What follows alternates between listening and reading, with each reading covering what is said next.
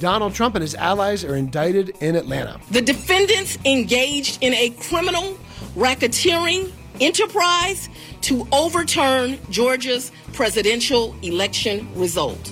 Welcome to a special edition of the Politically Georgia podcast from the Atlanta Journal-Constitution.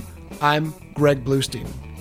If you're just listening to us for the first time, welcome. We invite you to follow us on Apple, Spotify, or wherever you get your podcasts so you never miss an episode. And if you like what you hear, leave a review and share Politically Georgia with a friend. We are here downtown Atlanta early Tuesday morning to give you rapid reactions to what was a very late night and early morning at the Fulton County Courthouse on a historic day here in Atlanta. I'm here with the co-hosts of the award-winning AJC Breakdown podcast. We'll have a new episode out today as well. Tamar Hallerman and Bill Rankin. Guys, thanks so much for joining us. It's cool to be here in the same room as you, Greg. We never get to do this. Especially just after 1 a.m. in the morning. Just after, it is that early. We're all, I think, going to pull some all-nighters this week. Well, to give you a rundown, former President Donald Trump was charged in a sweeping indictment alleging that he orchestrated a criminal enterprise as he tried and failed to overturn his defeat in Georgia's 2020 election. A Fulton County grand jury handed up an indictment late Monday that charged Trump with committing more than a dozen felonies and also lodged charges against 18 of Donald Trump's allies.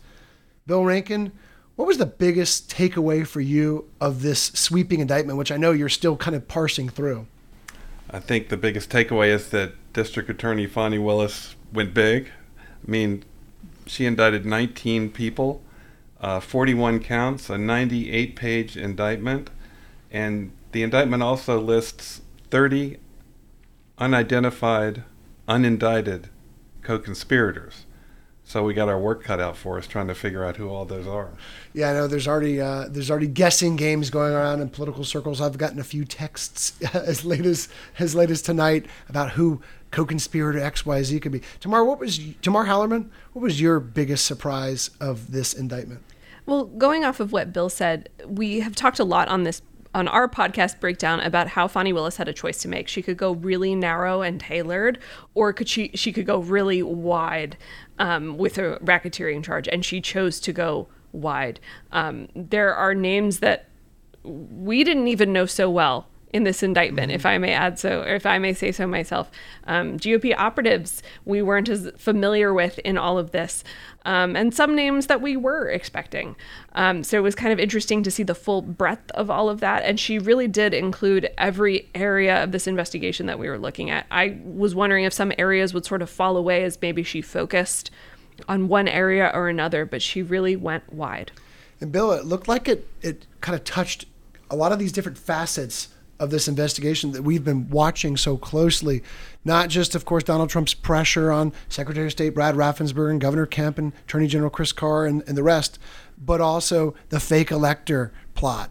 Also, the efforts down in Coffee County to copy election data. Also, Rudy Giuliani's legislative hearings at the state capitol. So this seems to the tendrils of this investigation seem to go far and wide. Well, yeah, and it also says that the racketeering enterprise operated in the swing states that Biden won as well, all across the country. And what is also very poignant about this indictment is that it focuses on the harassment of Fulton County poll worker Ruby Freeman, who received death threats and had to move from her home. So that's 3 people are charged with doing that as part of the racketeering enterprise. So Tamar, I mean, this has gone, as Bill said, even beyond the borders of Georgia in a sense. There was mentions of swing states. There was mentions of legislative leaders in Pennsylvania. I mean, this is Arizona, Michigan, New Mexico, Washington, D.C. So we're talking about the states where there were fake elector plots, not unlike what happened in Georgia. And that is either the beauty or the terrible thing about Georgia's RICO law, depending on who you talk to. It allows prosecutors to pull in events that occurred far beyond their own personal jurisdictions. Coffee County in South Georgia is like 200 miles away from downtown Atlanta, where DA Willis is. We're pulling in stuff from Pennsylvania and New Mexico, but if the DA is able to argue, as she successfully was to get this indictment, that all of these occurrences were working in concert to help protect an enterprise, to further a goal, she was able to use it. We want to remind you that we have unmatched team coverage of this indictment. The AJC's award-winning podcast Breakdown has a brand new episode out today going in depth into what happened and what's next. Bill, before we move on, and before you focus on your podcast, what are you most looking at over the next few weeks? Fani Willis said that she's hoping to have this trial start within the next six months. She said that she's hoping for these 19 co-defendants to surrender before August 25th. So there's a lot on your plate. Well, that's the main thing, is the surrender of Donald Trump here in Atlanta will be quite a spectacle, I'm sure. And also, we await the first court hearing. It remains to be seen. So there's a lot going on down here. There is. Tamar, what are you watching most closely over the next couple of weeks? Two different things. The first is the response of Trump's legal team.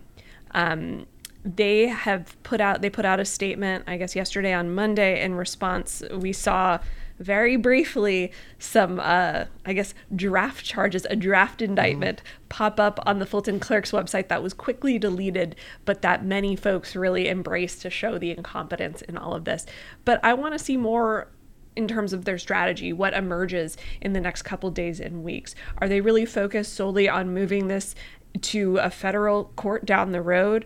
Are they focused more on the witch hunt angle, First Amendment concerns? How do they go about this? I'm also, as Bill mentioned, the surrender of Donald Trump. Well, there's also 18 other people who are going to have to surrender over these next couple weeks. Rudy Giuliani, former Chief of Staff Mark Meadows. Yeah. It's going to be former GOP Chair David Schaefer. Not only will it be an extraordinary sight seeing, America's mayor, as he was called, or the former White House Chief of Staff, but also we at the AJC are going to have to keep track of 19 people coming into the Fulton County Jail or the courthouse to surrender. It's going to be logistically a challenge for us, but hopefully one we can rise to the challenge too. Yeah, 19 co-defendants, maybe more if we ever maybe see a superseding indictment. Of course, there also could be plea deals to pay attention to, especially for some of the co-defendants that are facing lesser charges. So I know you have your hands full. Guys, thank you so much for joining us on this very special, very quick episode of the Politically Georgia podcast. We'll be back tomorrow with the entire cast of the newly expanded Politically Georgia team. Patricia Murphy, Bill Nygett, Tia Mitchell, and yours truly, Greg Bluestein. Thanks so much for listening to the Politically Georgia podcast. You can find links to all the stories we talked about today in the episode summary of this podcast. We release new episodes every Wednesday, every Friday, or whenever big news breaks. We'll see you next time on Politically Georgia from the AJC.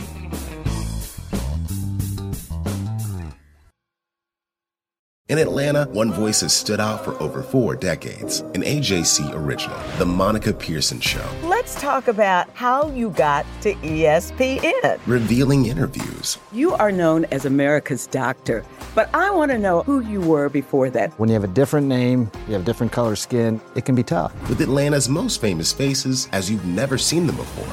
I'm telling my story. This is the American dream. The Monica Pearson Show, streaming now on AJC.com. Hip-hop is a product of black people.